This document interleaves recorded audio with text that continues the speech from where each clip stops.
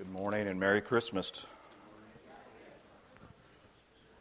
good to have you all here. If you're a guest this morning, we want to make a special welcome to you. Thank you for spending your Christmas Eve here with us. My name is Chris Wright, and I'm serving this month here in December to preach and share from God's Word. It's good to be with you again this morning. This month, if you've not been with us, that's great. But this month we've been walking through some non-traditional passages of Scripture that talk about the birth of Christ. And we've been talking about the gift that we receive in Christ, the gift that we receive of Christ. You see, Jesus, when he came to this earth, gave us many things. He gave us salvation, he gave us comfort, he gives us peace and joy and all of those things. But the greatest gift that we can receive is Jesus himself. We need to not get too confused about that he himself, the person of Jesus, is the greatest gift that we can receive. And so we want to celebrate that this morning as well. My guess is that many of you are excited about this 2 days here, Christmas Eve and Christmas, that especially our children that are here with us are excited that you're probably going to find some gifts under your tree tomorrow. And that you're going to unwrap some things. I'm always excited about Christmas. I'm always anxious about what I'm going to get for Christmas. I enjoy getting Christmas gifts. Anybody else enjoy getting Christmas gifts? I do. It's a lot of fun, isn't it? Especially those. My wife does a good job of surprising. I'm one of those that I don't want to know until Christmas morning what I get. Some of you aren't that way. You're peekers, aren't you? Yeah, you like to sneak in your parents' closet growing up and see what you get. I was never that kid. I always wanted to be surprised. I always have a hard time being, kind of showing excitement anyway, so I can't manufacture it very well. So I have to be, legitimately surprised. So I really have no idea what I'm getting for Christmas. My wife and my kids always do a great job of buying me gifts, but so I'm sure that many of you are excited about tomorrow and receiving all that you're going to get. But again, let me just tell you, the greatest gift that we can receive is Jesus himself, that we get to enjoy his presence. To enjoy the presence of Jesus in our own life is just an amazing thing. And so I want to talk this morning about that. We read this morning from Hebrews chapter 1, which is a kind of a non-traditional Christmas passage of Scripture. But it's a wonderful passage of Scripture. Because I think it has all the elements of Christmas really kind of built into it. It has the gift of Jesus given by the Heavenly Father. It gives us the explanation of Jesus' relationship with God, the perfection of the incarnation. It explains the gospel, and it explains Jesus' purpose on earth as a Savior. And there's even angels in this passage of Scripture. When I read it, I always think back to the story of the angels announcing to the shepherds the announcement of Jesus' birth. When thousands of angels are filling the sky and they proclaim, "Glory to God in the highest, and on earth peace among those whom he is pleased." See, the writer of Hebrews wants us to understand something very basic about Jesus. And it's this one thing, and that is that Jesus is better. He's better than everything. He's better than everything. And so, in fact, this is a common theme that we find in Hebrews. The word better or superior, which we found in this text, is found 13 times in the book of Hebrews. That's important for us to know, that Jesus is better. So what are the things in Hebrews that it talks about that Jesus is better than? Well, Jesus is better than the angels. We found that right here in this passage of Scripture. It says in verse 4, that after Jesus made purification of our sins, he sat down at the right hand of the Majesty on high, having become as much superior or better to the angels as the name he has inherited is more excellent than theirs. So Jesus is better than the angels. I mean, as amazing as it would have been to have angels appear in the night sky to the shepherds, singing glory to God, like nothing can compare to who Jesus is. Nothing can compare to that. So he's better than the angels. The passage also throughout Hebrews tells us that he's better than the prophets. He's better. In fact, there in verse 1 it says, "Long ago, at many times and in many ways, God spoke to the fathers by the prophets." It was an important part of the Old Testament. It's an important part of the way God communicated to us throughout history. But it says that Jesus is better than the prophets. Better than the prophets. He's better than Moses. He's better than Joshua. Hebrews says that his priesthood is better than Aaron's. He's better than Abraham. He's better than the tabernacle. His new covenant is better than the old covenant because we could never fulfill it. His blood is better than the blood of bulls and goats in the sacrifice. And in every way and in every turn, Jesus is better. He's better. Like it's all throughout the pages of Hebrews. It's one thing to know this, to understand it, and to say it out loud, to say Jesus is better. It's one thing to say that and to kind of know that, but it's a really difficult thing to live that out and to really believe it in our hearts. It's a really difficult thing to do. We could say Jesus is above all things, like he is better than all those different things and all those different people throughout history and even today. But it's difficult to believe that and live that out. There's really two problems in believing this. The first one is this, and that is that we make ourselves better than Jesus. We make ourselves better than Jesus. Now, listen, I know that none of us are going to say that, right? No one would say, well, I think I'm better than Jesus. No one would even think that you're better than Jesus, right? None of us would say that. But the fact is, by our own actions, we demonstrate that we believe that we can be better than Jesus. It's a natural thing to do.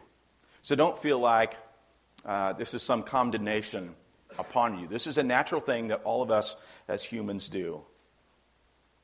That's what the Jews were struggling with in Hebrews. That's why the writer had to repeat it over and over and over again, is that Jesus is better. Because they fought this themselves in their own hearts and their minds. If I can just do good enough, right? That's what we tell ourselves. If I can just do good enough or be good enough, then God will approve of me. So when we say those things and we act that way and believe those things in our heart, we elevate ourselves as though we're better than Jesus. See, if we can do the right things and be all the right things, then God can approve me, then I can be accepted. We tend to treat God like Santa Claus, in a way, right? You know the song, Santa Claus is Coming to Town. Have you ever really thought about the words very much? My son actually is the one that kind of brought this to my attention this last week. We've been kind of messing with each other about it, but the words of Santa Claus come to, you better watch out, right? You better not cry. Better not pout. I'm telling you why, right? Santa Claus is coming to town. It goes on. It says he's making a list. He's checking it twice. He's going to find out who's naughty and nice. Santa Claus is coming to town. He sees you when you're sleeping. Okay, parents, okay. Sees you when you're sleeping. He knows when you're awake. He knows when you've been bad or good, so be good. Why? For goodness sake. Be good for goodness sake. The message is, if I can be good enough, then I will get something good in exchange, right? I mean, that's the message of Santa Claus is Coming to Town. I've got to be good so I can get something good in exchange. I'm going to be good for goodness sake. See, God is not like that, is he? We need to be really careful that we don't confuse Santa Claus with our Heavenly Father. God is not a moralist. You understand that? God is not a moralist. He isn't waiting for you to make a mistake while you're sleeping or while you're awake. He's not waiting for that. If salvation was about your performance, then you would be in trouble. We would all be in trouble. Jesus is better than your performance. Flat out. You cannot be good enough. You can't. You can try, and some of you have been trying for so long to be good enough to do all the right things, and you understand how exhausting that can be, right? He is better than your attempts to save yourself. He is. He's better than that. There's no way that you can compete with Jesus in your attempts to save yourself. He is better than anything you can do to gain an acceptance. See, that's good news, isn't it? It's great news. Hebrews says that Jesus made purification of our sins. It's not about our performance. If you have put your faith in Christ, then when God looks at you, he is not disappointed or angry. He's not. Jesus died on the cross to exchange places with us. He took on the punishment we deserved. He lived the perfect life that we could not live and died the death that we could not die. He took all the sin and shame upon himself so that when God looks at you, he sees the finished work of Jesus. That's all he sees. He sees perfection. We need to understand that we are more loved than you could ever imagine. More loved. See, when we try to perform, when we try to outdo God, we somehow try to elevate ourselves thinking, well, Jesus' sacrifice just wasn't good enough. I have to do something, right? That is not the gospel. The gospel is, I am weak. I have nothing I can do. There is nothing in my own power. Like the only way that I can be saved, that I can be in a right relationship with God, is that Jesus does all the work. It's his righteousness. It's his perfection. So that when God looks at me, he sees Jesus, and that's all. That is good news for us. Jesus is better.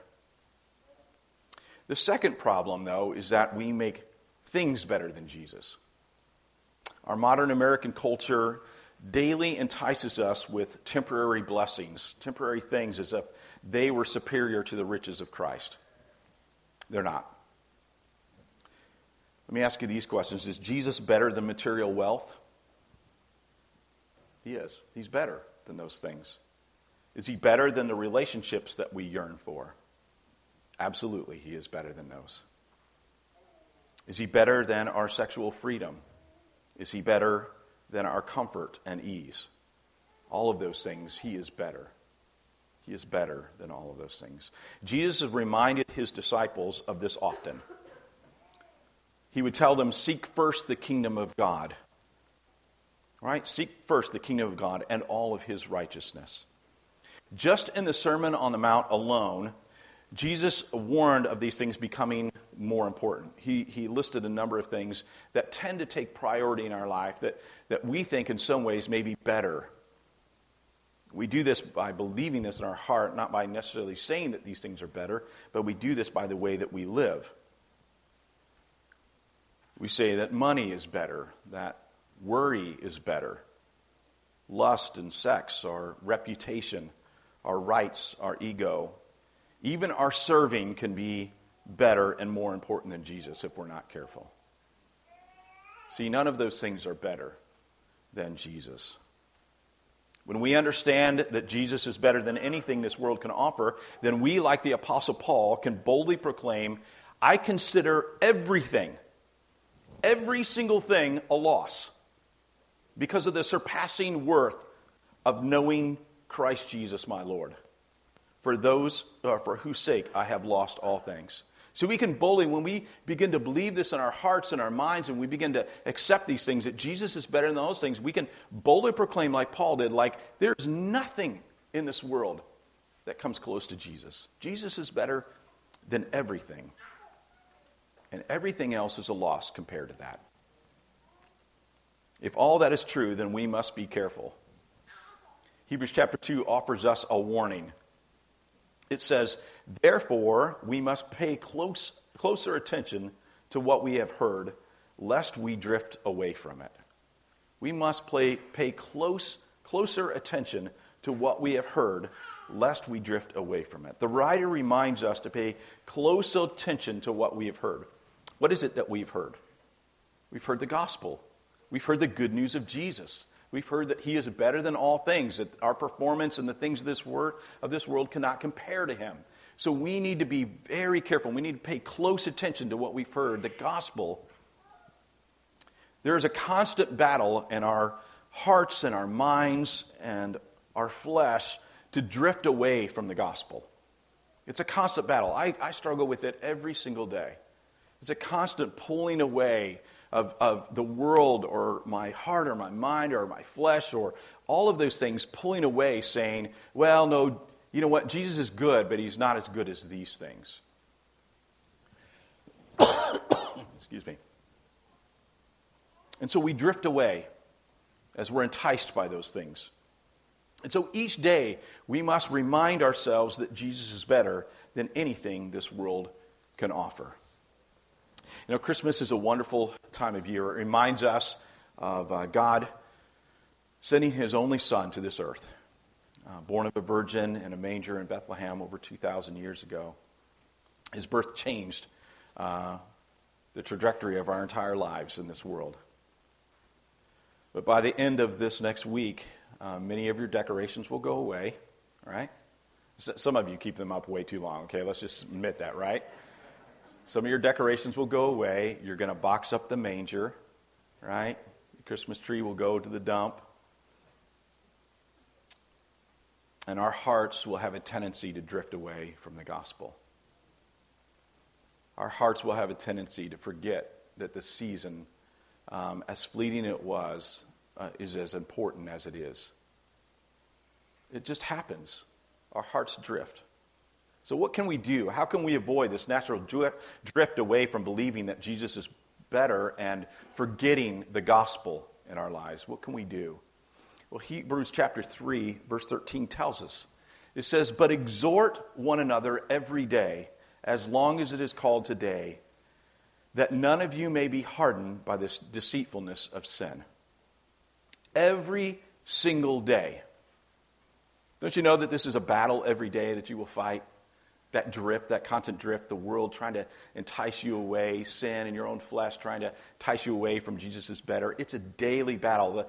The writer of Hebrews addresses it right away. He says it is a battle every single day until Jesus comes back. That's what he says. He says, "But exhort one another every day as long as it is called today." When is it not called today? When Jesus comes back. So every single day you can anticipate you're going to find a drift in your own heart away from the gospel, away from Jesus is better. And so he says every single day until Jesus comes back, we need to remind each other. Otherwise, sin and the enemy will come to deceive you. Satan will come and he will whisper in your ear. He does. And some of you, you're feeling it even now. You can feel the whispers and you can hear them. Here's what he whispers to you. You're not good enough. You will never be good enough.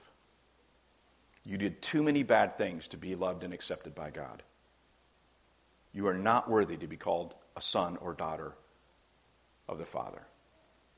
Those are lies. They're lies. They're not truth. You can't believe those things. Those are the things that make your hearts drift away from the gospel, that drift away from knowing that Jesus, knowing and believing that Jesus is better. See, those are whispers from Satan himself. There's lies. It says it right there. It's the deceitfulness of sin. It's that deceit. It's what Satan did, right? In the garden. He came and whispered in Adam and Eve's ear that you can never amount to anything. God doesn't love you the way that you think he does, right? Those are lies. Don't believe them. Instead, every day, remind each other of the gospel. Remind each other of the gospel. Remind each other that Jesus is better. Parents, you must remind your children often. You must. God's love for them is not dependent on their behavior. It's not dependent on their behavior. Don't give in to a moralistic version of Christianity. Okay? Now, they may disappoint you at times, but they do not disappoint God. Right? Don't give in to that deceitfulness and those lies. Remind your children often of the truth of the gospel, that God loves them so deeply, more than they could ever imagine. Remind your children often. Husbands and wives, remind each other every day how much God loves and accepts your spouse. Remind them every single day how much God loves and accepts your spouse. That it is not earned by their performance, but only by the performance of Jesus. We need to be reminded of that, don't we? Because so much our hearts just tend to drift towards, well, I've just got to do enough. I've got to be enough. I've got to do more at work. I got to be better, right? No, God's love and acceptance isn't dependent on your performance. So husbands and wives remind each other of that often. Friends, remind one another that Jesus is better than anything that this life could offer. And not to be deceived by the temporary things of this life. So church, you need to do that for one another. Every time you're together, every time you're with your friends or your family or the people around you, you need to remind each other that Jesus is better than anything in this life. Like even tomorrow. I mean, I know it's going to be fun. You're going to be around presents and lots of stuff. But you need to actively be reminded tomorrow that Jesus is better than all those things, right? Like I know how it goes, right? We buy our kids things and they love them momentarily. And then next year we can't remember where they're at, right? So, or they magically disappear because the batteries are gone, whatever, right? We need to actively remind each other that Jesus is better than everything. And those things are just temporary. And they don't love you like Jesus loves you. Remind yourselves daily. Remind yourselves daily that you are in a battle against the drift of forgetfulness. And that the enemy will fight you every single day. Pay close attention to what you have heard and been taught. Remind yourselves every single day, Jesus is better. He's better. Let's pray together. Holy Spirit, I pray that you will minister to our hearts today. That you will remind us of this great truth that Jesus is better. That, Lord, when you sent your one and only Son to this earth over 2,000 years ago, you sent him. You sent Jesus, that we get to enjoy his presence, that we get to enjoy all the benefits of being part of your family. But God, we get the gift of Jesus himself. And in that, he is better than all things. Anything that's temporary in this life, God, we understand that Jesus is better. Help our hearts believe that. God, help us not to be deceived that somehow our actions can be better than the actions of Jesus, that we're somehow better than Jesus. Remind us that it's not about our performance or what we do in your sight, that God, you accept us because of Jesus. The act that he did on the cross, the sin that he consumed on our behalf, God, that he is better. God, remind our hearts this Christmas season that Jesus is better in all things. God, I pray that you will minister our hearts and our minds today. Help us to believe, even in our unbelief. We pray this in Jesus' name. Amen.